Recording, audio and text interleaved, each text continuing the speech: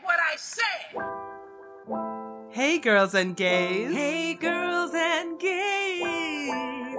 Welcome back to another episode of I Said What I Said. Nini said it for us, Nyaki. Can't I redo that intro? Absolutely. Oh my God. The song? Yeah. Yes, but I won't cut it. So people will know that then you're you're contrived. gonna eat the bad version. Eat it. Wait till next week for a good one. This is a podcast where we close the gap between where we are and where we want to be. And who we are and who we want to be. I am your host, Mukundwa. And I am your co-host with the most, Nyakwezi. Last week we had an episode about Kobe and sexual assault, and we got a lot of really interesting feedback about how people experienced that episode. So I just want to add a point that I think I didn't make very clear. So, trigger warning, it is about sexual assault. It's a 5-minute insert. So if you want to skip it, go to the 6.5-minute mark where the episode starts. About basically how I managed how I'm managing to heal from my sexual assault and just my method. So when I said that complicating and humanizing abusers helped me remove myself from my anger towards them, the point of that exercise is not to be virtuous, is not to be a good person, is not to be a good victim. It's actually to heal yourself only. I found that it's really difficult to heal if you see abusers as one-dimensional and as separate from you. That's a really difficult kind of pill to chew on, and it took me it came when it came, but that's helped me because I don't ever want to live in relation to my abuse. I don't consider myself a survivor, a rape survivor, thriving despite what happened to me. It's actually none of my business. How I see that now is, as somebody who's been raped and as somebody who experienced a rapist, if there's anybody who's supposed to grapple with their identity after rape, it's somebody who raped someone else, right? It is the rapist's business to grapple with, what does that make me? Does that make me good or bad? Who am I after this? How can I reconcile my identities? Is there space for me in society? It is not me as somebody who was just in the way of violence to now have to go through a lifetime of undoing this trauma and reconsidering and reconceptualizing how I see myself. None of my business. I decided I wanted to live a very full life. I wanted to be back on my bullshit. I wasn't going to have my future deterred by a traumatic event. So I decided the easiest and I'm all about the quickest, easiest, fastest way to move on and to still be back on my bullshit and to experience pleasure. The quickest way was to not think of people as angels and demons, was to think of everybody being capable of violence and that it has nothing to do with me, and to consider my accountability to myself about how I, A, interact with violent people when I can see it coming, B, interact in the situation, and C, interact with it afterwards. My accountability to myself was to heal, and how that healing came about was considering how I conceptualize the person who raped me. That's how that helps me. I'm a very practical bitch, and I refuse to kind of honor and tiptoe around discussions around abuse, because that's how we actually honor them and make them bigger. That's how we further separate and silence victims by making it a story around them. Your rape is not a story about you, it's a story about a rapist. What happened? That's something that happened to you. It's not what you are. I don't believe I'm a rape victim. I was raped. The person who raped me, that's their business. I've dealt with that. That's how I see that. So I don't think everybody should or can or will have the same mentality, but that's just to give some context about why I did what I did, is because I just refuse to live a stunted life. I see the narrative around people who are raped, and it's just not my portion. So that is how I've dealt with it, very practically. And I also understand that there are not spaces for people to talk very practically about their abuse. It's always shrouded in pity and a gentleness that doesn't help you just get over it. It doesn't help you just move forward, because you're always being treated as if you should be broken. And that's not what I am. And I think for me, looking for resources just to see how did other people handle being assaulted, they were all examples I just wasn't a fan of these often women living just such small lives now, and timid lives where they're just shadows of themselves. And I knew that that's not my story. I have no interest in that. I had no interest in being having my life and how I experience myself in the world framed by a violent incident that had nothing to do with me. That doesn't make any sense. So I didn't find any resources that talk about assault the way I do, or just like really practically for me, what I consider very practical. And so I would like to see more of that. I would like to see more people being like, yeah, these things happen to me, but they're not me. And I'm not going to talk about it with reverence and like delicacy. It's not my business. Like, it happened to me. And I want to be back on my bullshit. So these are the ways I cope. These are the ways I handled it. And that's that on that. So all of that to say, that is why I have the method I have, is because I'm a very practical person. I want to have fun in my life. I am not going to let some absolute moron who decided to be violent towards me affect my entire life. It just makes no sense. And unfortunately, the only way to get through that for me was to not have a character and a persona around resentment, because that tethers me. The more I want to, like, the more I have like anger, and the more I see this person as one-dimensional, which helps fuel my anger, unfortunately, the more I'm tethered to them. So that's just to give a bit more context. I think I didn't really connect all those dots. I kind of left them out maybe in the last episode, but it's just to give some clarity. Hope it's helpful. We're going to start the episode right now. I think we spent a lot of 2019, or I did, encouraging confrontation. And I think the girls and gays are getting there. Like, I think we're getting comfortable knowing that we need to speak up and that avoiding issues isn't being kind to ourselves and other people. But now I've been thinking about the intelligence that comes with how we navigate confrontation. So now that we are facilitating confrontation, is there an intelligence that we might be missing about when should we have confrontation? Where is there a self-awareness in knowing when to pick your battles and how? Or should every battle be picked? Should we, if there are 10 things that are on our chests, should we air 10 things? Or is it like is there a self-awareness and a maturity to manage that and be like, you know what?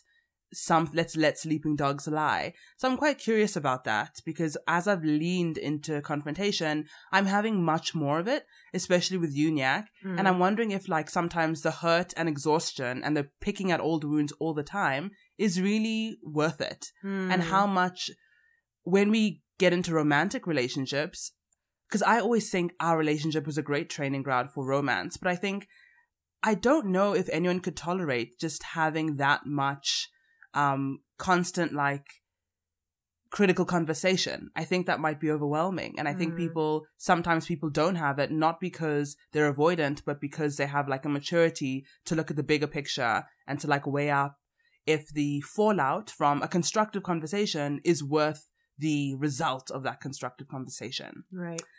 So a lot there. So I want to discuss. Yeah, that's fantastic. I'm actually really looking forward to this conversation. But should we begin by talking about what difficult conversations you want to have with yourself this year? Yes. So a conversation I need to have with myself this year is about my relationship to money. I'm the kind of person who swipes and doesn't look at their balance. I think looking at balances is unreasonable, unfair. I think it's violence that I should have to know what my balance is. And I think, unfortunately, that doesn't align with the kind of lifestyle I want to live. I think eventually I want to have the kind of account where I don't have to check in when I buy something. But in order to build up to that, you do have to at the beginning. So I think having a conversation about being honest about my money habits is a hard one. And it's not fun. Yeah. So that's like a hard convo I need to have with myself. I think I also have to have hard convos with my loved ones. So I'm kind of trying to figure out if it's worth communicating that I've outgrown people. I don't know. I can't figure out if that's a kind thing to do or like more hurtful than anything. Right. Those are birds. I know. Do you guys have birds in New York? Of course they do. I always ask. Don't they have the big pigeons that shit on you as you walk down the street? Those are rodents. The rats from the upper floor shit on you as you walk down the street. Darling, a pigeon that's as big as a 4-year-old. Oh, right. It's is a pest. It's a terrorist. All right. It's a pterodactyl. It's a pterodactyl, darling. Let's move on. So that conversation. And then even with family, I think I might have outgrown some family. And that's a really odd position to be in. And I don't know if that should be communicated or even acted upon. So that's, gosh, I'm really battling with that one. Like, should you tell family you've outgrown them? And that can be really hurtful for like elder family, like family that have nurturing positions in your lives, like caregivers. How do you tell your aunt, uncle, your mom, your dad, all those people in your life that, you know what, this is not working? Like, we're not, as much as you feel we're friends, we're not really. Yeah. And I'd like some distance. I'm okay just with a phone call. I don't actually need to meet you. Yeah, that's a very good question. And that's something that's really been on my mind in the last couple of weeks. So just to dive right into the personal material. So a couple of weeks, my dad had a very direct conversation with me about my weight. And it wasn't anything rude or mean or anything, but for some reason, it just hit me so hard and it was so painful and it was very, very hard for me. And then I went through this whole big discovery journey within myself, wondering and trying to figure out number one, why that was so hurtful, but then number two, if that was even his place in my life anymore and what I actually needed from him. And so, it's answering that question that you just asked now, Mukundwa. And so I think that, when the time for needing that like very prescriptive direction from my parents has come to an end. And I think it was maybe a bit of a mourning of that, like that it's no longer daddy, he's my father now. And it's more, that relationship needs to shift.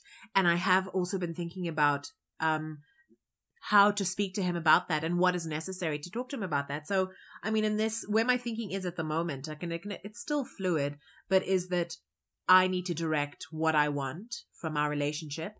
And I don't need to let him know that dynamic has changed, but rather to direct it to where I want it to be. And I think it'll be, for both of us, a more seamless transition, because then I know that he doesn't have to grapple with being the baddie, for example, or losing the realization of losing something. But so if it can just be a change in the way we interact with each other, then I get what I want, and he might not even realize that our dynamic went through like a negative place. Like, it's just a bit different, which is easier for me. So I do it for me because I don't want to deal with then a hurt father at the end of the day. So that's definitely a hard conversation that I'm having with myself at the moment, and I'm thinking about the kind of conversation that I need to have with him because of that hard conversation with myself. Yeah. Interesting. I've been thinking about that a lot. Like, while there's a lot I disagree with about how caregivers parent, I also kind of wouldn't do it any other way in terms of subject matter. Delivery, yes. Yeah. So if I felt my child was heading in the wrong direction, I would deem it like my responsibility to try communicate as much as possible. Yeah. So how are you reconciling that, where you're like a good parent, as much as I don't think your concern is warranted, good parenting is to voice concern because who else would but you? Yeah. But I still don't need that kind of support. Yeah, that's right. So it's for me so I need to think about it for myself and to think about all the different like scenarios, so that to think about if I want to communicate that with him. And if I do, I can, but he might still very well come back and be like, yeah, but you're very clearly, 30 kgs overweight. And then it's for me to shut that down in a way that is best for me. And then also failing that, I do need to think about then what happens. Then how do I draw the hard lines in our relationship, so that I can keep protecting myself. So it's really just taking it as it comes, but willing to, I think the hard conversation starts with myself and then it can radiate out from there. Yeah, I agree. I mean, there's this concept, there's a movie by the same name. It's called Failure to Launch, and it's a syndrome. Failure to launch syndrome is not a true diagnosis, but rather it's a common way to describe a young adult who is struggling with the transition into adulthood. It can be defined as an inability to leave home and support oneself regardless of the underlying cause. Right. I don't understand the regardless of underlying cause part, but I think a lot of I wonder if like a lot of young people are struggling with that transition. Yeah. And I wonder if a lot of us feel like brown kids especially, we weren't able to, mistakes when you're black or brown as a second generation immigrant, so your parents are first, are costly. Like you make a mistake, you're shot in the face, or you go to jail, or you're excluded from school, or it completely creates a fork in the road for your history. And so we're often so micromanaged and we aren't allowed or given the room to make mistakes. And so this failure to launch thing happens. So I was just thinking about that. I don't know whether it applies to you, but I wonder if sometimes the over concern and over care from our parents, which actually comes from their own internalized trauma, doesn't help us as much as just hurts us, and ironically pushes us further into what they were trying to avoid to begin with. Correct. The fear of your kids being fat often just leads to them being fat or anorexic. Like they just, that's it. Yeah. So, Yeah, that is very interesting. And I think that, and like you said, I don't think I'd have it any other way, or being a parent, I don't know that I'd know how to do it any other way. So, which is a relief for me, because knowing that like every parent at some stage is perceived as a bad parent to their kids, and that I too will be perceived as a bad parent, kind of relieves me, because that means that within my own relationship, or myself now as a child, is the only relationship I have in that dynamic. It's my now the responsibility falls to me. So like I actually do have the power over my own life to push back, to correct, to change the direction in terms of what the fallout from parenting, basically. So that is actually quite comforting, knowing that we're all terrible parents. And that's unavoidable. I think the difference is the ability to be able to listen and believe people and listen and believe your children is really hard, but probably and painful, but really necessary. Yeah. So I was thinking, tying that back into, are all hard conversations necessary? How many times can you have the same hard conversation? Absolutely. So for me, it's like with caregivers, with friends, if I've told you in so many indirect ways and then direct ways, and then you can also kind of exercise your emotional intelligence and look at my behavior, but it's still not clicking, then I don't know how necessary having a hard conversation is, or how much I want to parent my parent through the trauma of losing me because I've told you across decades about a thing, and you've not, chosen to integrate that or been able to integrate that information. Yeah. And I think the gap between us and our kids is going to be much smaller because we've had the internet. But the gap between like parents who were nomads or who literally grew up in a time where whose parents saw the first colonizers arrive on ship, like we have, which are literally our grandparents saw the first colonizers arrive. Yeah, literally our great grandparents. Yeah. So it's just like, I wonder how much, and that's another question I want to ask is, do we need to accept a certain amount of dissonance, disagreement, and disconnect in all our relationships? Because like even with our parents, I think that might be where a lot of the pain comes from. Like I'm trying to learn how to accept with my parents' age group, so my aunts, uncles, family, that there will be a dissonance and it's okay. And it's more painful to try bridge that for them and for me. Like we're both looking at each other like we're mad. Because it's so hard to bridge, so why bother kind of? But then I also think of me and you where we're totally raised in the same kind of social setting, but there still is a difference because we're different people. And should I try to conflict manage that so that we come to an agreement? Or do I just accept that my friends, my sister, my siblings we're just not going to click 100% of the time in 100% of ways, which for me is like oddly hard. Yeah, it is very hard, but I think it's only hard because ego is involved. Because when I clash with you, on 10 things, it feels like it's a personal slight. How can you not see things the way I am? I'm made uncomfortable. And I also have to let go of my ideas of what is right and wrong, because here's someone else who is equally, if not more intelligent, who also believes something completely different is right or wrong.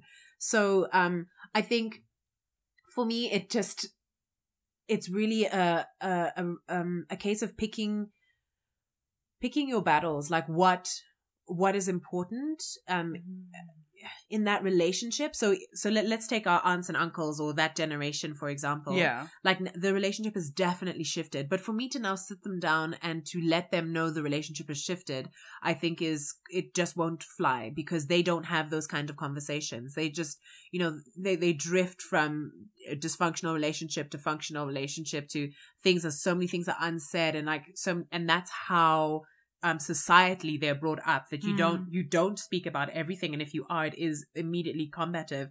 Whereas in our generation, we do address things a lot more and talk about the dynamics of relationships and the nuances and how, and all of those things are things that they're not used to. So for me, it's a case of almost parenting that relationship, like directing it without their necessary, like their conscious involvement. Okay. Yes. But bearing in mind both our limitations, but knowing that I can see limitations that they might not do, but then also having the humility to accept that it's also the other way around. Like they'll see my limitations that I don't. And just because I'm a millennial, I tend to, the next generation, actually every next generation feels that they know more than the generation before them and are resentful in some way. And just, that's not just cliche. Like I really do think that that's real. Like a bit conceited. What? Hey, vocab is ending yak. Conceited. Let me get I'm up making such an effort to use real words this time. Maybe Mukunda roasted me. I think you meant more conceited. I really didn't, because I don't really understand the definition of conceited. Okay, is excessively proud of oneself or vain. I just think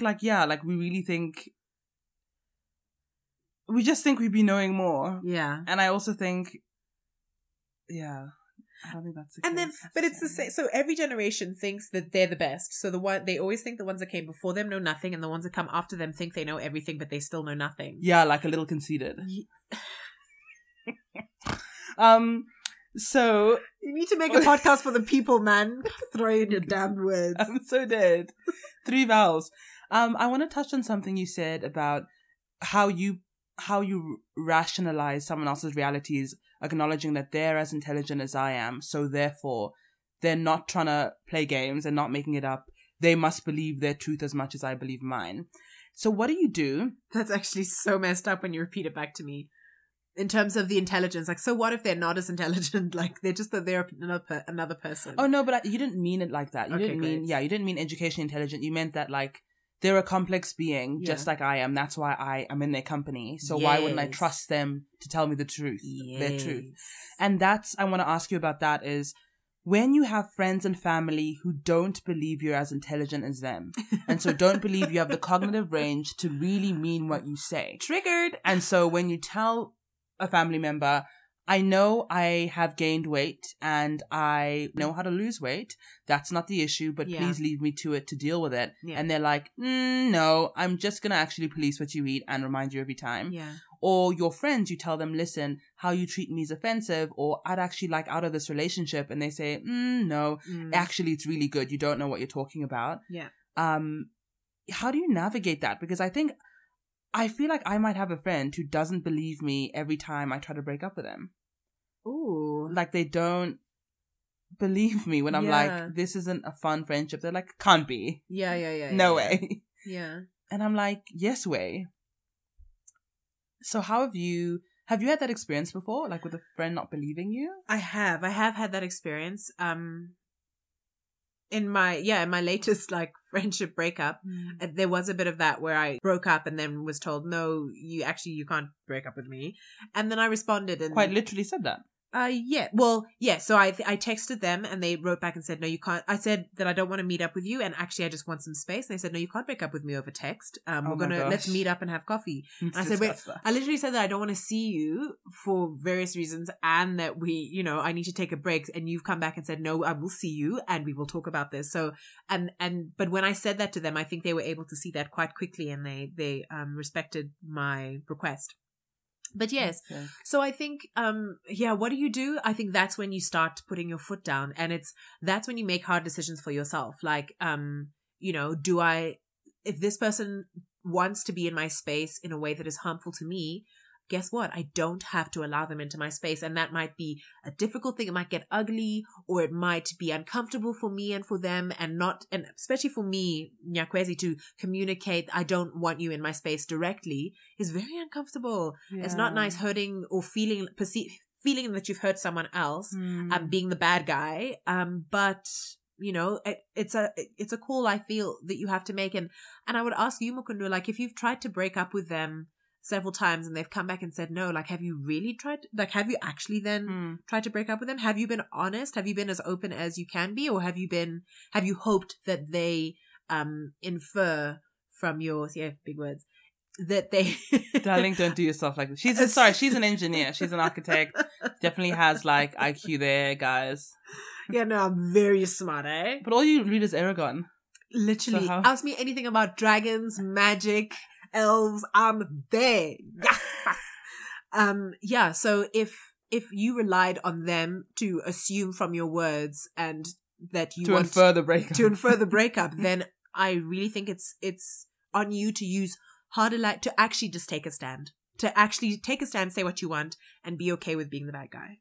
There's some interesting. I was thinking about that, and I was like, what Nyak's saying makes sense. If I say I've tried to break up, but they refused, did I really break up with them? Yeah. But then I think there's this, I was watching a Steve Harvey video, it was Repulsive, on Instagram. This woman stands up in the crowd and says, "Hi, Steve, I'm divorced and my ex-husband doesn't get the message. He passes messages through my kids. He sends me flowers. He asks them, what do you think your mum will like? What presents? They tell him, mum doesn't want you back. He insists.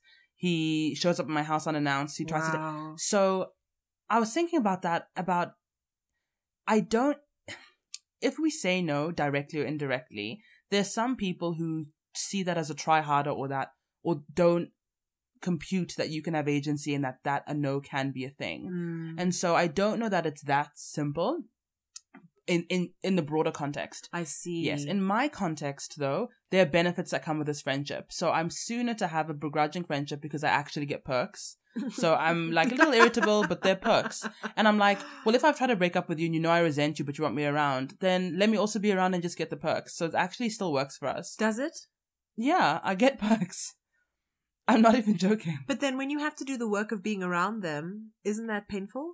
Yes, it just depends on what I need. So like, it's toxic, but we're both benefiting clearly. But then is it still toxic? Like if you're getting what you want and the dynamic is actually what you want, that and you don't have to perform the pleasantness and that you're having a good time, then is it toxic? Well, I just think it's wild. Like, how can you insist on being a friend with somebody who clearly doesn't like you? And then how can you insist on being a friend with someone you don't like just for the perks? That's mad. That's just, it's a symbiotic relationship. It's like a sea urchin latching itself onto a whale. Like, it's just... I see, okay. Yeah, it's certainly symbiotic. Whether it's healthy, God knows. God, that's so uncomfortable. Imagine if a sea urchin latched onto you. Fuck me. I actually think the suction's probably comforting. Well, no, all the spikes. Oh, to say urchin, okay. What did you mean? A slug? I meant a clam. So, next. And this is our life. This is why we also fight. Because she'll say something like, did you park the boat? And I say, okay. Okay, but well, first of all, we don't have a boat. If I say, did you park the boat at the port? You should know I mean, did you park the car in the garage? Just use content like intelligence, situational intelligence. I also think it's interesting that your friend brought up the format of breakup. Yes, yeah. I mean, look, we all hear this a lot. Like, he broke up with me on text. Can you believe it? He broke up with me when I was on holiday. Can you believe it? He called me all the way to this vineyard to break up with me. Can you believe it? He brought me to his house and cooked me dinner. So it's like, I don't know that there's a right time and place to have difficult conversations. No. Also, I could have broken up via pigeon message if I wanted to. Like, really. Should have to jump and catch the thing like a baseball. Yeah. Via scroll, yeah. Yeah, but you're right. No, there is no right way or pleasant way to be broken up with or to have a difficult conversation. I think there can be considered ways, like situationally. So if I remember, there was a friend you had who you kind of needed to have a hard convo with, but one of their family members had just passed away. So you kind of said, let me stagger that. And you just like park that convo. Yeah. I felt like such a cow. Yeah, so I think it can be... Yeah, situational. That's true. I want to read out some of what other people said were the conversations they need to have with others this year. Yeah. Some of them were fascinating. I like screamed. Honestly, the I said what I said crowd is so funny and so wonderful. This one says, I need to have a hard conversation with my dad about how he's going to love me when I'm financially independent in a few months. Oh, shit. That's so hectic. Wow. That's a hard transition because like with Black parents, when you don't need their money or their food, that's overwhelming for them because that was like, there was a point where you have to stop arguing with Black parents. Like there's a little like increase in, what is it called? Decibel from them? Yeah. You stop there. But it's like, when I don't need your food or your roof, when I can drive home at 1 a.m. Things, it's interesting. The dynamic, it's frustrating. Because that's how they were parented, that doesn't matter, we're not discussing on the lines of logic or even emotional experience. We're discussing on the lines of, who's not superior, what's the word?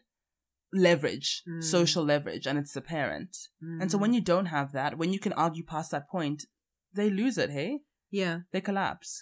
They actually do. It's and you know, and I've been so complacent in that. Like, I think I've really coddled my parents, you know, past that point of gaining independence, and it's coming back to bite me. You know, I find that it's hard to have an honest uncomfortable conversation, not even a hard conversation, just an honest, uncomfortable one, because I've coddled them so much and, you know, made sure that they're okay and that they feel respected, even if my truth is being overlooked. To this person, though, I mean, I would just ask, the questions that I would ask would be, does it need to be a direct conversation? Can you start setting boundaries and communicating those boundaries?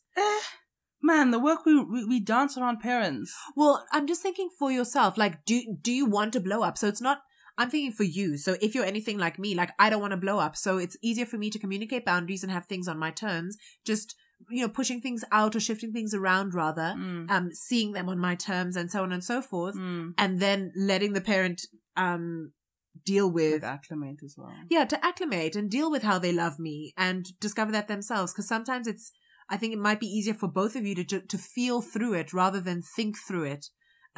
Especially for a parent. So I know it sounds like I'm protecting the parent. Maybe I am, but I'm actually also thinking of just like a blowout. Then you have to deal with the blowout. Whereas you can, you know, do things in a less direct way, but that still gets you the outcome you want. What you want is boundaries. So set boundaries. Gosh, yeah, it's just exhausting. I mean, just as you're speaking, I understand what you're saying. I just can't believe kids are we're the ones to now coddle our parents through, like, so I was listening to, Overshare with Flex. Yes. And she was saying that she's decided to stop, role-playing herself. Yeah. So she's being herself with her mum, and her mum is shaking. And and I think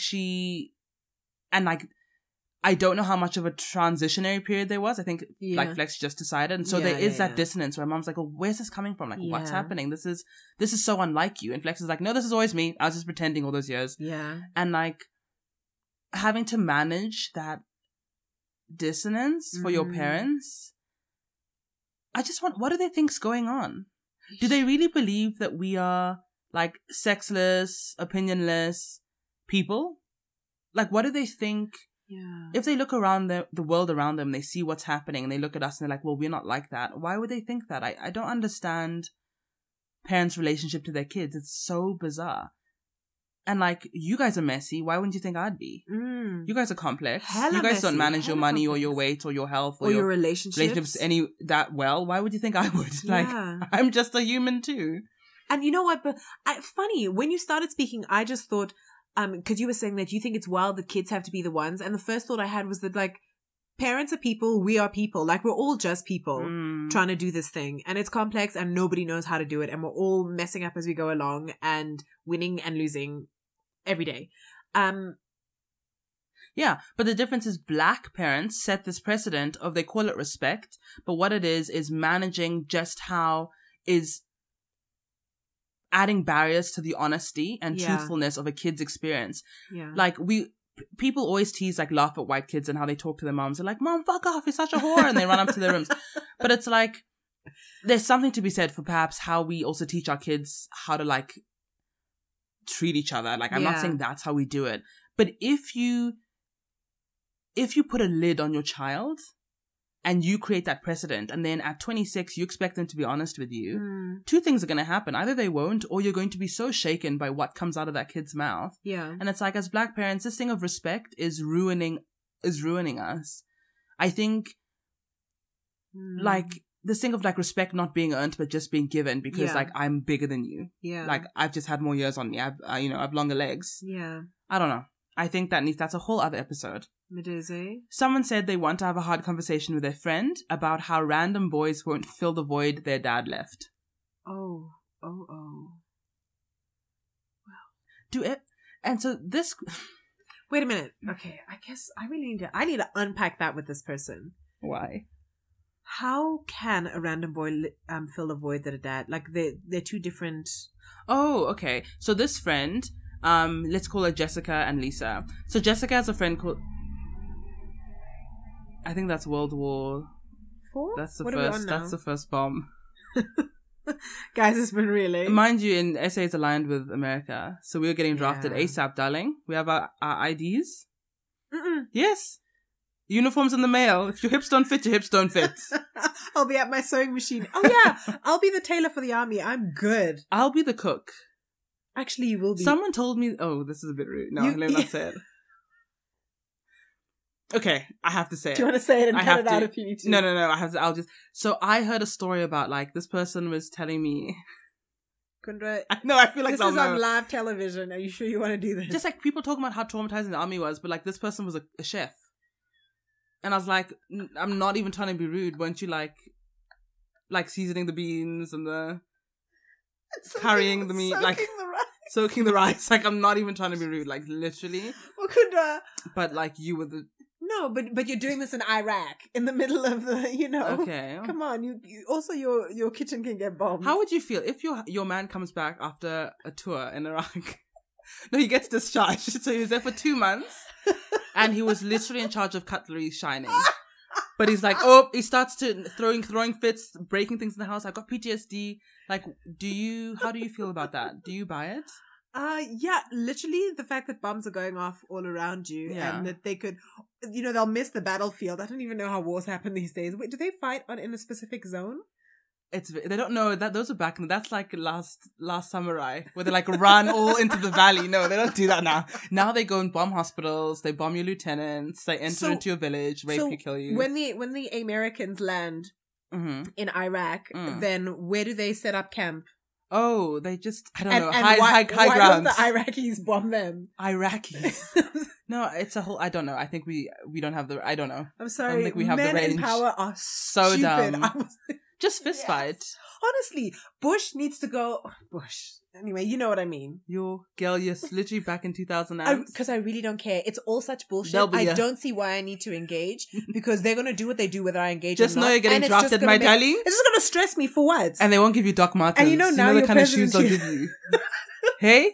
No they'll steel give me caps. second-hand ones. The ones that the chef wore because it's not worn out. They'll be by, what's that? Is it Roxy's? What's that terrible shoe shop? All right. But yeah, so this idea of talking to your friend that boys won't fill the gap. Oh, I was trying to give an example. Please pass me your cushion. Oh, sure, darling. Thank you. You're uncomfortable. Yeah. Yeah, so it's just a like conscious or an unconscious coping mechanism. They clearly have a toxic pattern with like the men they date or see or have sex with. And so it's very obviously trying to fill a gap of like a paternalistic, like trying to have a healthy relationship with a man because they didn't have a healthy relationship with their father. No, like filling the void. So man after man after man, in and out, because they have this void they haven't addressed that they needed like a I don't know, a manly figure around, and that was a void, and so they're like making up through this toxic behavior. Gotcha. So my question about this is, okay, the friend either knows or doesn't know, but I also feel like everything in its time, like we all have these huge cyclical traumas that our lives play out. And I don't know if I've ever addressed toxic behavior because someone told me I had it. It's always come to, like, I realize when I realize. And perhaps that is an accumulation of people telling me, but I just think it's not. I think the penny drops when it drops. And I wonder if, I think obviously there are kind ways to discuss this with your friend, but I wonder if this will do more damage to your relationship. And I wonder about your intention. Maybe think about that. Like, Do you want to tell her because you're irritable? Because if that's the case, I would be mindful. I don't know. I don't know. I don't know if I believe in like pointing out people's toxic life states anymore. Hey? Really? I don't know. I think that's the point of a friendship, or that's the role of a friend. Like, if you're there to have their back and to see the things that the general public won't tell them, or they're too polite to say, to have their blind spots. So for me, I would say like absolutely have the conversation with them. I think also know and be very honest with yourself. Like, can you still hang around while they continue to have toxic relationships with men, and be honest with yourself. So that you're not then resentful or irritated with them when they then go into another unhealthy relationship. Know that if you don't want to be there for it, you get out. But if you can communicate that this is what you think is happening, then I think for me, you've done your duty as a friend.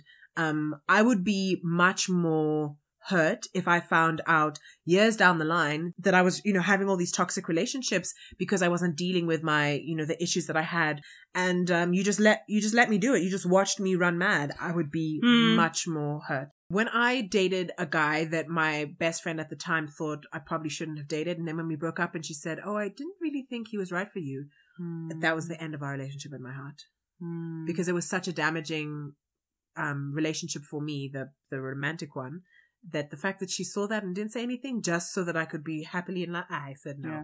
They're supposed to have my back. Even if it's difficult or uncomfortable, they're supposed to have my back. And, I would appreciate being communicated to, and I would communicate that. I guess at the risk of it going both ways. Absolutely. Yeah. Absolutely. So, yeah. What are you willing to do? That's always, we should call the podcast that. What are you willing to do? What are you willing to do? This is a hectic one. Okay. I think the reason why, so the example of the weight for you is circumstantial. It's because of a specific circumstances. Yeah. Life states for me are bigger cyclical things we all go through that are like literally the span of a lifetime. So only by the end of our lives, we realize I should have done differently.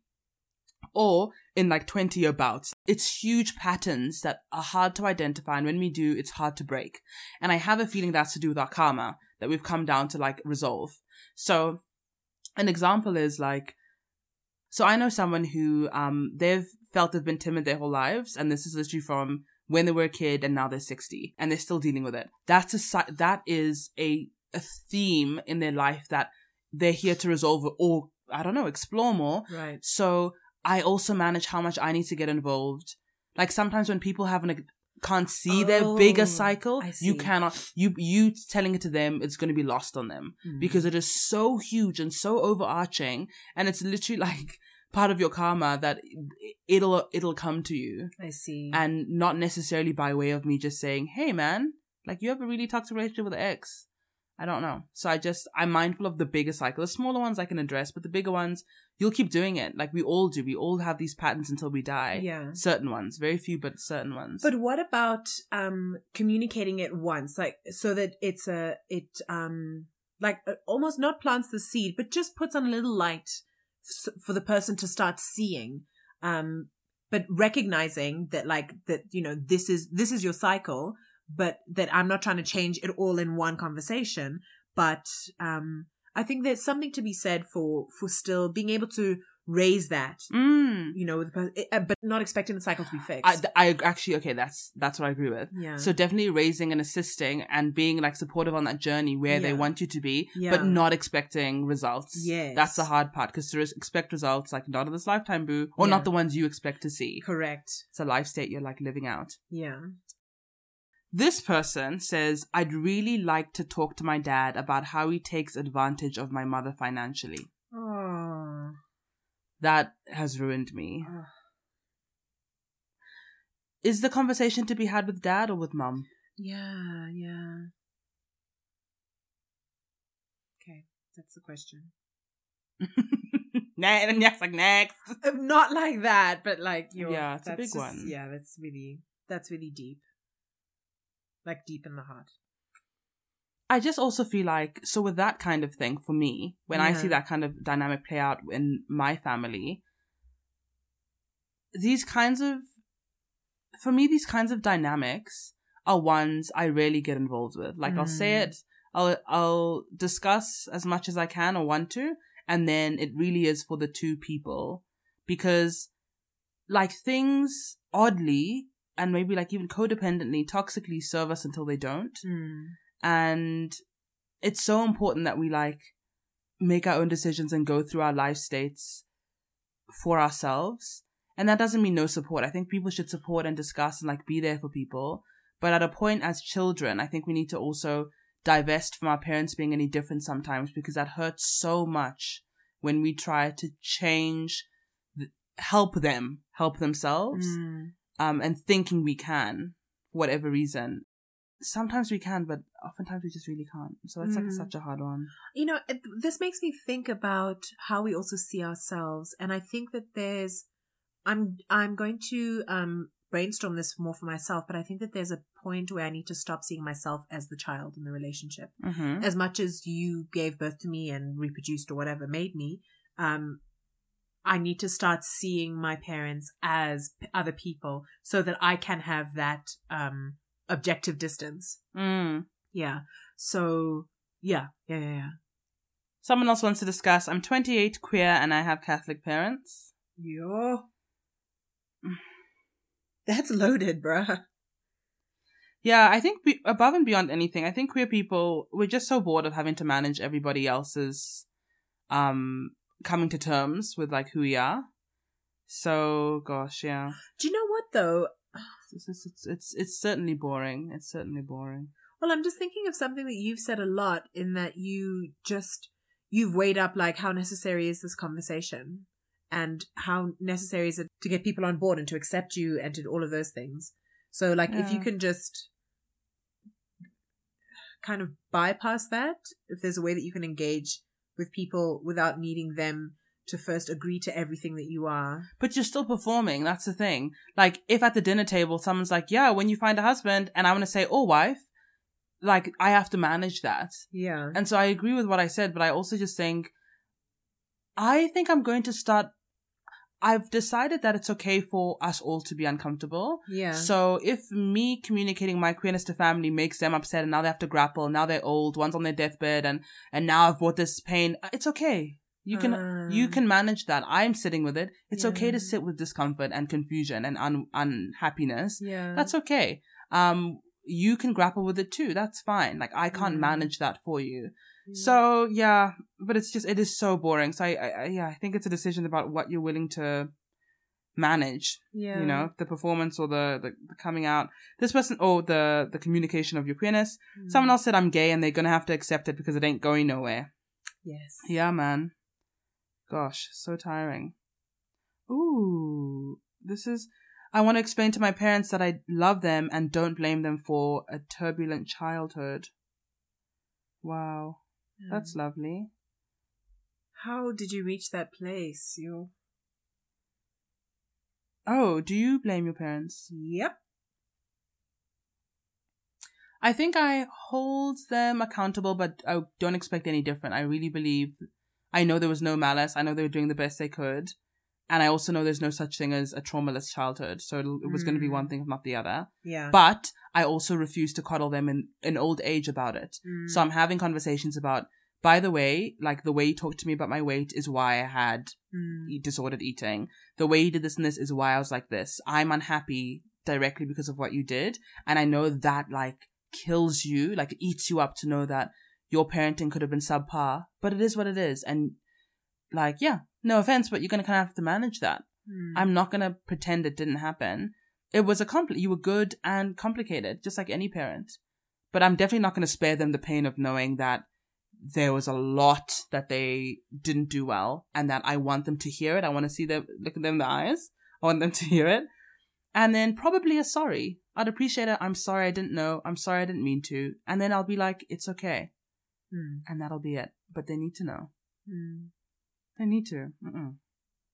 I think that's what's really difficult for me at the moment is that I'm trying to figure out how not to have that conversation. Yeah. So all that advice I gave about beating around the bush. And it's really funny. The first time, like, I feel like you've been quite as transparent and open as you could be in the moment with family. people are wondering if you're having a meltdown or a breakdown or if you're unwell. Yeah. Because it's the first time you've just been honest and been like, hey, I'm not happy. I don't like how you behaved. And like, Yeah. whoa, is everything okay in your home? Like, what's happening between you and Mukundwa? And it's like, no, this is honesty. Yeah. And this is the tip of the iceberg. That's true. So hold on to your briefs, boomer. Let's go to conversations people are having with themselves. Oh, let me start. Oh, yes. So a big conversation, and I'm so excited to have this with myself this year, is about just getting up and fucking doing it, just moving on.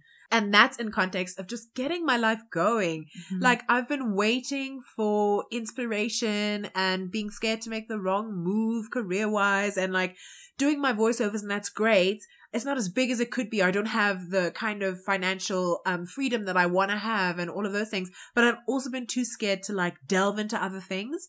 And it just occurred to me this last week, like, just to get the fuck up and do something. Like, just move, do things, dapple, play, experiment, fall, lose, win. Just do it. Move on. Like, I'll never be better if I don't do anything. And so I'm really excited, to have that conversation with myself. I think that, you're talking about someone earlier on who like is timid or that kind of thing. But I think I've been that kind of person within my own life, like head in the sand kind of ostrich, like really, really perfectionist, and just, that syndrome of like the kid that does so well in school because they know they have a very clear guide of how to get it right. Mm-hmm. And so A student, and then get out into the world and there's no clear guide anymore and just plummeting. So that was my story. And now being too scared to like make a move in case it's wrong or it's not aligned with passion, or at least, those residual beliefs that don't serve me anymore. And so that I'm really excited to just be real with myself this year and to allow myself to be raw and to be wrong and to look stupid and to make mistakes and to hurt and to, be naive. So that's exciting for me. And what was I know there was like a quote from Abraham Hicks that really inspired that. Oh, yes. Abraham Hicks says that you will never get it wrong and you'll never get it done, which means that no matter what I do, I'm never moving in the wrong direction. And this one means for me, and that I'll never complete, tick. I'll never, do that high school or school thing of like going through the checklist and finally being finished. It's continual for the rest of my life, and there's nothing I can do that can be wrong for my path. And how do you manage? That's awesome. Thank you. That's awesome. How do you manage that as somebody who has been like afraid of failing? Yeah. Yeah. How do you do all that? Or what's your game plan at least? My game plan is to just do it. So I don't have a thought process or any. Actually, it's just do it, because it cuts the thought process that makes me afraid to try things, or, an overthinker or a people pleaser. To just do it. Do the thing that I don't know. I don't know how it's going to end up. I don't know what it's going to look like. I don't know how to do it. So just to start somewhere. Just do it. Do you reckon it's thinking less and doing more? Yes. Wow. Yeah. Yep. And it's something that I heard. It was on a fashion show that I watched, where they said your first idea is the right one. I love that. That sounds like intuition. know. That is such an easy hack. I'm going to try that and Isn't see if it it? aligns with my intuition this week. Great. So this year, do you reckon you're doing any adjusting for your loved ones? If they have a grievance with your behavior, are you going to adjust yourself? And how do you make that decision? I think more than before adjusting is conversation. So I want to have a fully fleshed out conversation if there is a grievance with my behavior or what I'm doing or our relationship. I want to really take it there, really talk about it, so that then I can make the decision from my heart, from my heart space, as to whether or not I want to shift or not. And I think the decision to shift needs to come from a place of considering my peace and joy and safety first. If I can take on board what they want to be different or me to change, and I actually see how it's beneficial for the situation, for the relationship, so putting my ego aside, and how I can be better through it, then it's worth letting go my stance.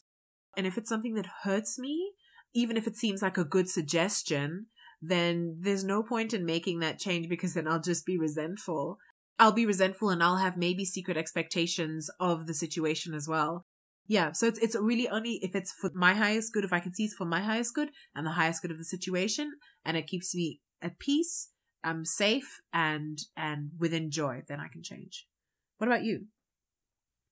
I think mine's I think mine's a bit more simple. It's just like what's at stake. So if I don't do the thing, if you don't like when I put the toilet paper the other way around, what's at stake is just like a little bit of irritation, and that remains. Yeah. But if something's at stake, like your peace of mind, your happiness, our relationship, other things like that, then I'll consider it more. But I think I'm also like back to one of the questions we asked about, do we just accept that we don't like 100% of a person? Yeah. I think I'm learning that it's really okay not to get along with every single aspect of a person. Yeah. And that sometimes, well, always the grievance is about you, but it also, you need to complicate that idea when you live in a shared space. Yeah. But like my grievance about you not doing X or doing X is about me. That's something I've been thinking about as well. Like, can I just change how I perceive it or how I respond? Yeah. And like, where do I get off thinking people can change for me? So now realizing I'm asking someone to change for me, let's look at the seriousness of what I'm asking. Yeah. And whether I really need it and what I think it'll cost them to change. Right. If it's a small thing, sooner changing the toilet paper than changing like a belief system you have. Like that. So I think it just depends. Yeah. Yeah. I'm certainly open to it. And it's interesting. It depends on the relationship. Like, I think I've had people ask, and I've asked things of friends, and I've had friends ask things of me, and it puts into perspective how much you care about the relationship really quickly. Yeah. When a friend's like, I need us to speak less, I need us to speak more, I need us to speak in these kind of ways, and you're like, it's honestly just not that serious. Like, no is the answer. And if you're not happy with that, I understand and I respect whatever decision you make. Then you're like, okay, so this is actually where they fit. They're not really a bestie. They're more of an acquaintance that I love, but also happy if they left me. So that's really interesting. It really like positions your friendships very quickly when you're asked to do something or change something. Yeah, very true. So what would you say is the difference between constructive and combative? Confrontation. Yeah. Well, you were talking earlier about sometimes your ego gets in the way of how we or you might engage in confrontation. And I think that's with all of us. So I reckon it's the fact that when you start to see it as it's me and you together against an issue, that's constructive. Yeah. But when it's me versus you, that's combative. And how that manifests is once you've actually communicated the core of the issue, and you have discussed like a format or a way forward next time it happens or how to resolve it, then nitpicking about who said what, how it was said, what really happened, that becomes a bit more egoic. So I think when you nitpick after you've dealt with the kernel of the disagreement, that becomes combative. Oh, okay. Yeah, I think. And that, I catch myself doing that sometimes. So I'm like, oh, okay, that's actually discussing from this point won't bring any more learning, understanding, empathy. So we actually don't need to. That's fine. Yeah. So for me, that's a difference. Yeah. And that's like I'm used to arguing to the death. So like that's something I'm learning as well. Yeah. And I thought it was a big, what's the word called? The opposite of vice. Like I thought it was a really great character trait because of debating. Like that's low-key what you do in debating class at school is you just nitpick and nitpick and nitpick and it's not necessarily following logic. Yeah. That's wild. Yeah, I think I agree with you. Combative for me is egoic, and it really is. Combative asks, or rather, it wants to be right, kind of no matter what. Whereas constructive, I love that. Yeah, is resolution based. It is resolution based. So it takes. I like how you said you and me against the issue. So it is about the situation, the relationship, the community, like that is constructive when you can take your ego, your personal self out of the equation. Yeah. People said, we asked on our podcast group, go join it. Do you feel starved of hard conversations about your relationships and your behavior? 64% of you said yes. I'm really not surprised about that. Because before you, it was very hard. There was one other relationship where we would kind of get there, but it would still get so painful. And then there was still like, we could just decide not to be friends. So it was very difficult. Man. Yeah. Yeah. You know what? Actually, I thought I had about this earlier on was that, And you alluded to it when you talked about how Black people parent and how white people parent, and that I just wish that we had had more difficult conversations growing up, and that we changed the way we raise our kids and our families to have difficult conversations and to work through them, rather than just, having those stop gates or whatever of like respect, and this is how far you go, and kids don't say these things, and parents can't be questioned. The difficult conversation becomes an attack. Exactly. And it's like, no, I'm just challenging your logic. Like, what do you mean? Yeah. Don't question me. You would get into trouble at school for just asking, why do we get charged at the tuck shop why can't we bring in any like sweets when you sell these sweets at the tuck shop? At a markup. Yeah, at a markup. And I was like, detention. And it's like, you are a dumb bitch. Yeah. Do you know that? Yeah. Are you aware? Yeah. It's simple questions like, me and my friend both have the same problem, but she cried. Why didn't I also get like the same treatment? Yeah. So I think it's interesting. I think sometimes it's not encouraged. I also think it's not encouraged by people who don't have the range to like think a bit more critically about why they say things. And so it seems just like a fight. And they don't have the range probably because that's how they were taught too. That's it. So I think everyone can have the range, but it's all in how we are raised to see ourselves. And we're raised to guard our ego. It's actually crazy. We protect and we coddle our own egos. And that's why it can't withstand any scrutiny. That's mad. It is. It actually is, yeah. And it's exhausting. I think if somebody's not willing to do that work or even knows they have to, that's where the conversation stops then. Because if, for example, you and all these other people want to have these critical conversations with their parents, but their parents have never considered what critical thinking might mean in a social, interpersonal kind of relationship, and especially with a younger person, then how do you even have that? Do you even want to? Because now you're going to have to train them. You're going to have to update their processing system, right? Their iOS, just to have the conversation. Yeah. If you have time, do it. But me, I don't know. I think so. It's kind of like what your dentist said. When you asked him, do I need to floss? He said, no, just the teeth you want to keep. Only the relationships that you want to flourish. So that is oh my God, I love that. Yeah. So I think just the relationships that you want to flourish have different. I love that because two of my closest friendships who I thought I'd be friends with for life and who matter I love them dearly still. They matter so much to me. Yeah. But I couldn't bring myself to. We didn't introduce conflict into our relationships soon enough or at all. Yeah. And so there was so much built up tension, at least on my side, because I am very sensitive. So I think I had more problems always with my friends than they have with me. Yeah. Those friendships ended all because like we just didn't introduce how to, if I don't like something, like what's the protocol? Yeah. But we were also young. So I think it's gosh, I think we have to like sit down and discuss how to invite conflict. Yeah. The birds are back. They're making a mockery of you New Yorkers. I'm so sorry, guys. This is uncalled for. I asked people, are you platonically lonely? 54% of you said yes. Do you want more friends? 65% of you said yes. Well, you answered, are you platonically lonely? Yes. Me too. Do you want more friends? Yeah, 100%. Me too. I want more friends.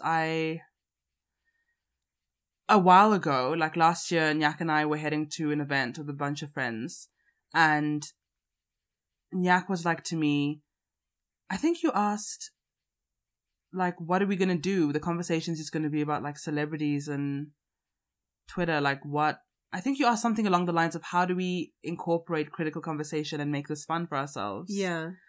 And that, like, I didn't think, that made me kind of sad. I thought I do like friends where I can just kick the shits with, but I also want to be able to, like, traverse between discussing the drama that happens with Gayle King and Kobe, all the way to then a little bit of science, a little bit of like discourse around race, a little bit of, and when you can't do that seamlessly, that makes you feel very isolated. When you only have 3 friends you can have a certain kind of fun with, you know? I think I am a bit lonely.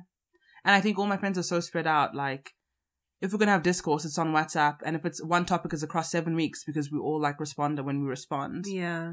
And I just want to like hang out. I had a breakdown. I was like crying on my WhatsApp. So my close friends, I was crying on WhatsApp voice message. Because I was like, I just want to hang out and like eat junk food and just talk. Like that's all I want to do. I want to talk. I asked people, are you happy with the quality of your friendships? 56% said yes. Great. 44 said no. So that's 50-50. Yeah, I'm also happy with the quality of the friendships that I've now weeded everything down to. I'm happy with the quality of my friendships. Yeah, all my close ones I am. Yeah. I think... So there's this concept I created. Yeah. This concept I coined called being Lizzoed. Oh my gosh, it's taken us so long to get to being Lizzoed. I love it. And I said term I coined because I'm waiting for TMZ to take it. Yeah. It's when you've been commodified and stereotyped by people for a very specific aspect of your personality that people want you to perform. So you're the funny friend, or the smart friend, or the hot friend, or the wise friend who always gives advice, the mammy. Or the gay friend. Or the gay friend who we just have for shits and giggles. So I asked people if they've ever been Lizzoed, and 69% said yes. Wow. When I asked if it's a compliment, is it flattering, only 17% said yes. Wow. And one person responded saying, I'm a people pleaser, so it's definitely flattering. Not fulfilling, but certainly fills my cup in the moment. As a fellow people pleaser, ex-people pleaser, like, I really relate to that, and it's so confusing because it feels like flattery, but then I would leave empty at the end of it, like, oh my God, depleted. But I'm, I'm Lizzo. like, and the person said, they're like, it's either that or no friends. And I asked them, I said, oh, that's so interesting. Like, for you and for people pleasers, that genuinely seems like the alternative to performing is to have no one. Yeah. And I think it's also realizing, like, worse people have friends. Bill Cosby has friends. He has a gang that he goes to, that he definitely goes to taco nights with. So it's like, you'll be fine. Yeah. Worse people have friends. Yeah, that is actually, and you've been so good with bringing that in. Like, whenever I want to do something or do something scary or whatever, you're like, dumber people own houses. I've done it. Like, dumber people are richer than you. Dumber people have that car. Like, honestly, just get on with it. Not a nice word. I don't like the word dumb, but I say it in my... No, I say it sparing. I try to be sparing. Have I just outed you? I'm sorry. Yeah, you have. Well. Didn't I come out as a racist the other episode? Probably. So at this point, I don't know what no one's expecting anything from this podcast. They're like, yeah, these backwater sisters.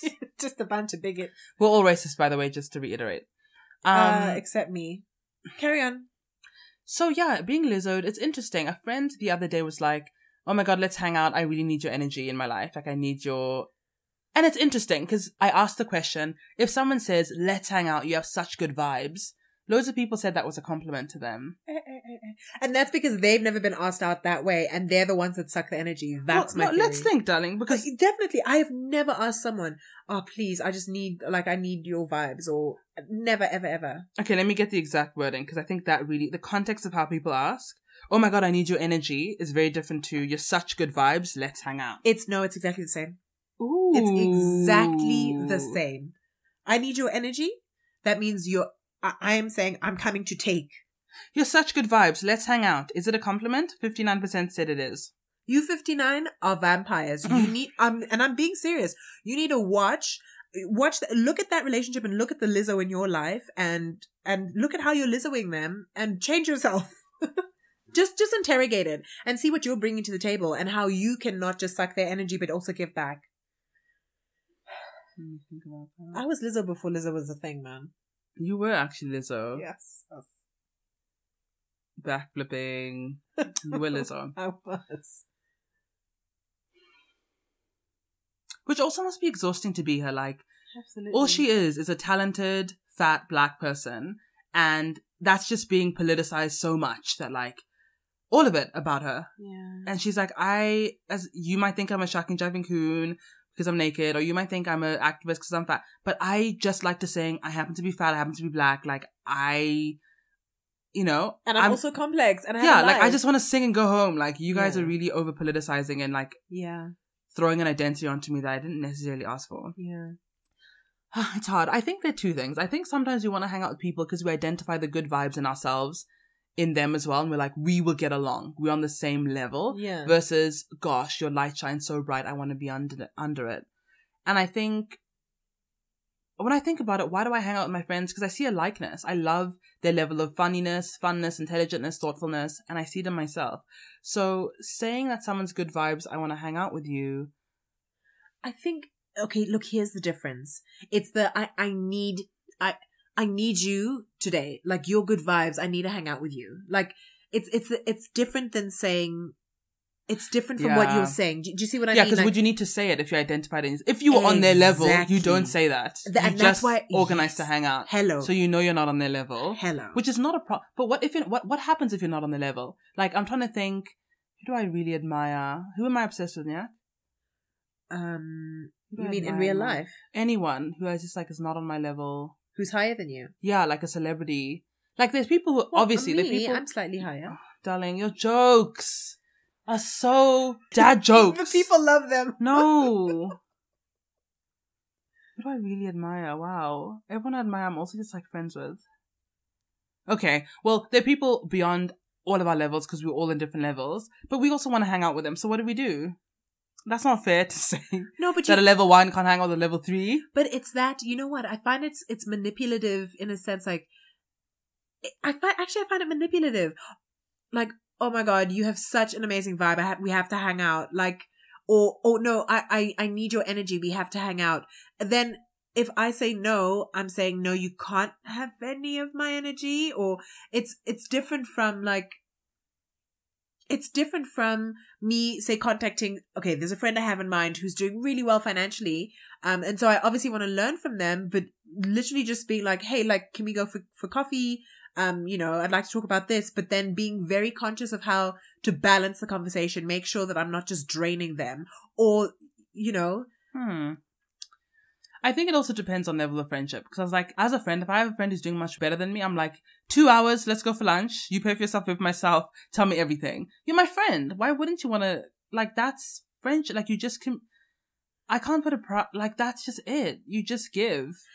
You do, but then you make sure you give back. So I would make sure with this person that I wouldn't ever try. I can support. I know that I can support emotionally, and I need their financial support. So I will be there. I'll be there for them, and how I can be there. No, but I trust that I am there because we're friends. I shouldn't have to check in if you're not getting enough from me. Either I'll be like, "Hey, am I doing enough?" or you'll tell me if I'm not. But as friends, I don't need to check in about just because you've perceived to have more than me. Why should I have to check in about that? If you're there, clearly the friendship's working. No, but it isn't always. And sometimes people don't know how to balance the scales. You yourself don't know how to make the conversation about you after you finish supporting. Like, you don't know how to turn it back to now ask for what you need. But that's a me problem. I can't now expect that friend, if I'm still there, they shouldn't have to double get. I just don't think we should have to have a bartering system with friendship. I don't think that's how it works. When there's an imbalance is when we start to have to barter a little bit. And I think you're coming from a place of being like, you've been in balanced friendships and you would have liked that acknowledged, or can't believe it's not been. Like, can't you see what you're doing? But, and I still stand by that. Like, how do you go to coffee with a friend and talk for the full hour and a half, and then the bill comes and it's bye? And like, how do you do that? How do you not clock that this hasn't been balanced? Okay, but think of your closest friendships, or rather, your most well-oiled friendship. Yeah. Is it not balanced? We have said out loud, okay, 20 minutes on me, 20 minutes on you. Or, oh my God, I've been talking for so long. Please, this is the last thing I'm going to say, but now we have to talk about you. Like, it's actually been but that's probably because they take too much. That's their character. They must do. Why would you have to put that in place if they don't overtake you? No, we didn't. It wasn't something we had to put in place. They were conscious of the fact that there needs to be balance, and that they were getting so much emotionally from me, and they wanted to make sure that I was emotionally fed. It wasn't, we didn't put any measures in place. But you just did. She just said you've been told that's a measure. No, but it wasn't as to a reaction to there being an imbalance. Oh, okay. They already discussed. Yes. Interesting. Okay, well, my friendships. Conscious of that. Yeah. My closest ones, I don't have that checks and I asked weeks ago, I was like, everybody, do you know what your friends want from you? Do you know what you need from them and they need from you? People were like, no, I don't. And I was like, okay, homework, everyone go do that. And then when I was thinking about it for myself, I was like, all my good friendships, like I don't have to do that with my closest. It often is just so natural and fluid and intuitive, but also I just would have done that already if there was an issue. So I just feel like these checks and balances are for not your closest circle. Okay, for me, they're not my closest circle. It's for my friends and my acquaintances where we're not putting in that much. It's quite casual. We can say we'll meet and we don't, and it's not too much of an issue. It's not for my friendships where like I'm your sister and brother now. Like it's very serious. I think there are levels to investment. That's interesting. It's exact opposite for me. Like I would only go through the labor and potential like discomfort of finding out what do you need from me. I could potentially be falling short. You could be needing more than I have to give, etc., with my closest friends. I just don't think that's how friendships start. Like, I think you probably gravitate because there is a symbiosis, and then only if there's a chink do you then start to recalibrate and discuss that stuff. From the get-go, it doesn't start like that. Do you know what? You have just reminded me about how and why romance goes so wrong. Because we just expect the other person to intuit what we need and to be the perfect partner and to like talk just enough and not too much and to, you know, hold me up when I'm down. And if it starts to go wrong, then, or if that starts to not be there, then it's going wrong. As opposed to something that you just work at and work at and work at and you don't. So I just don't think. Yes, but romance is very different in that. Is it though? Are there expectations in friendship as there are in romance? No. But should it be? It's different. We don't have formats for friendships as we do for romance. Friendships are seen as this like equal joining for pleasure and like for fun. And we're so lenient with our friends and so tolerant with our friends and like don't really do tit for tat. Like who paid for we don't do that as much. But with relationships we do. Is it right? Is it wrong? I don't know. Okay. But I think what I'm saying is, do you have one close friendship where you started with checks and balances, or was it just fluid until there was a point where maybe you started working, you left uni, you left wherever, and you needed to actually put in place formulas? The one ended before the formulas came because I was waiting for them to intuit and they didn't, and maybe vice versa. So I think it's also about having givers and takers. Like if you're somebody interesting, I think there are people who give a lot, people who take a lot, and then people who are like balanced.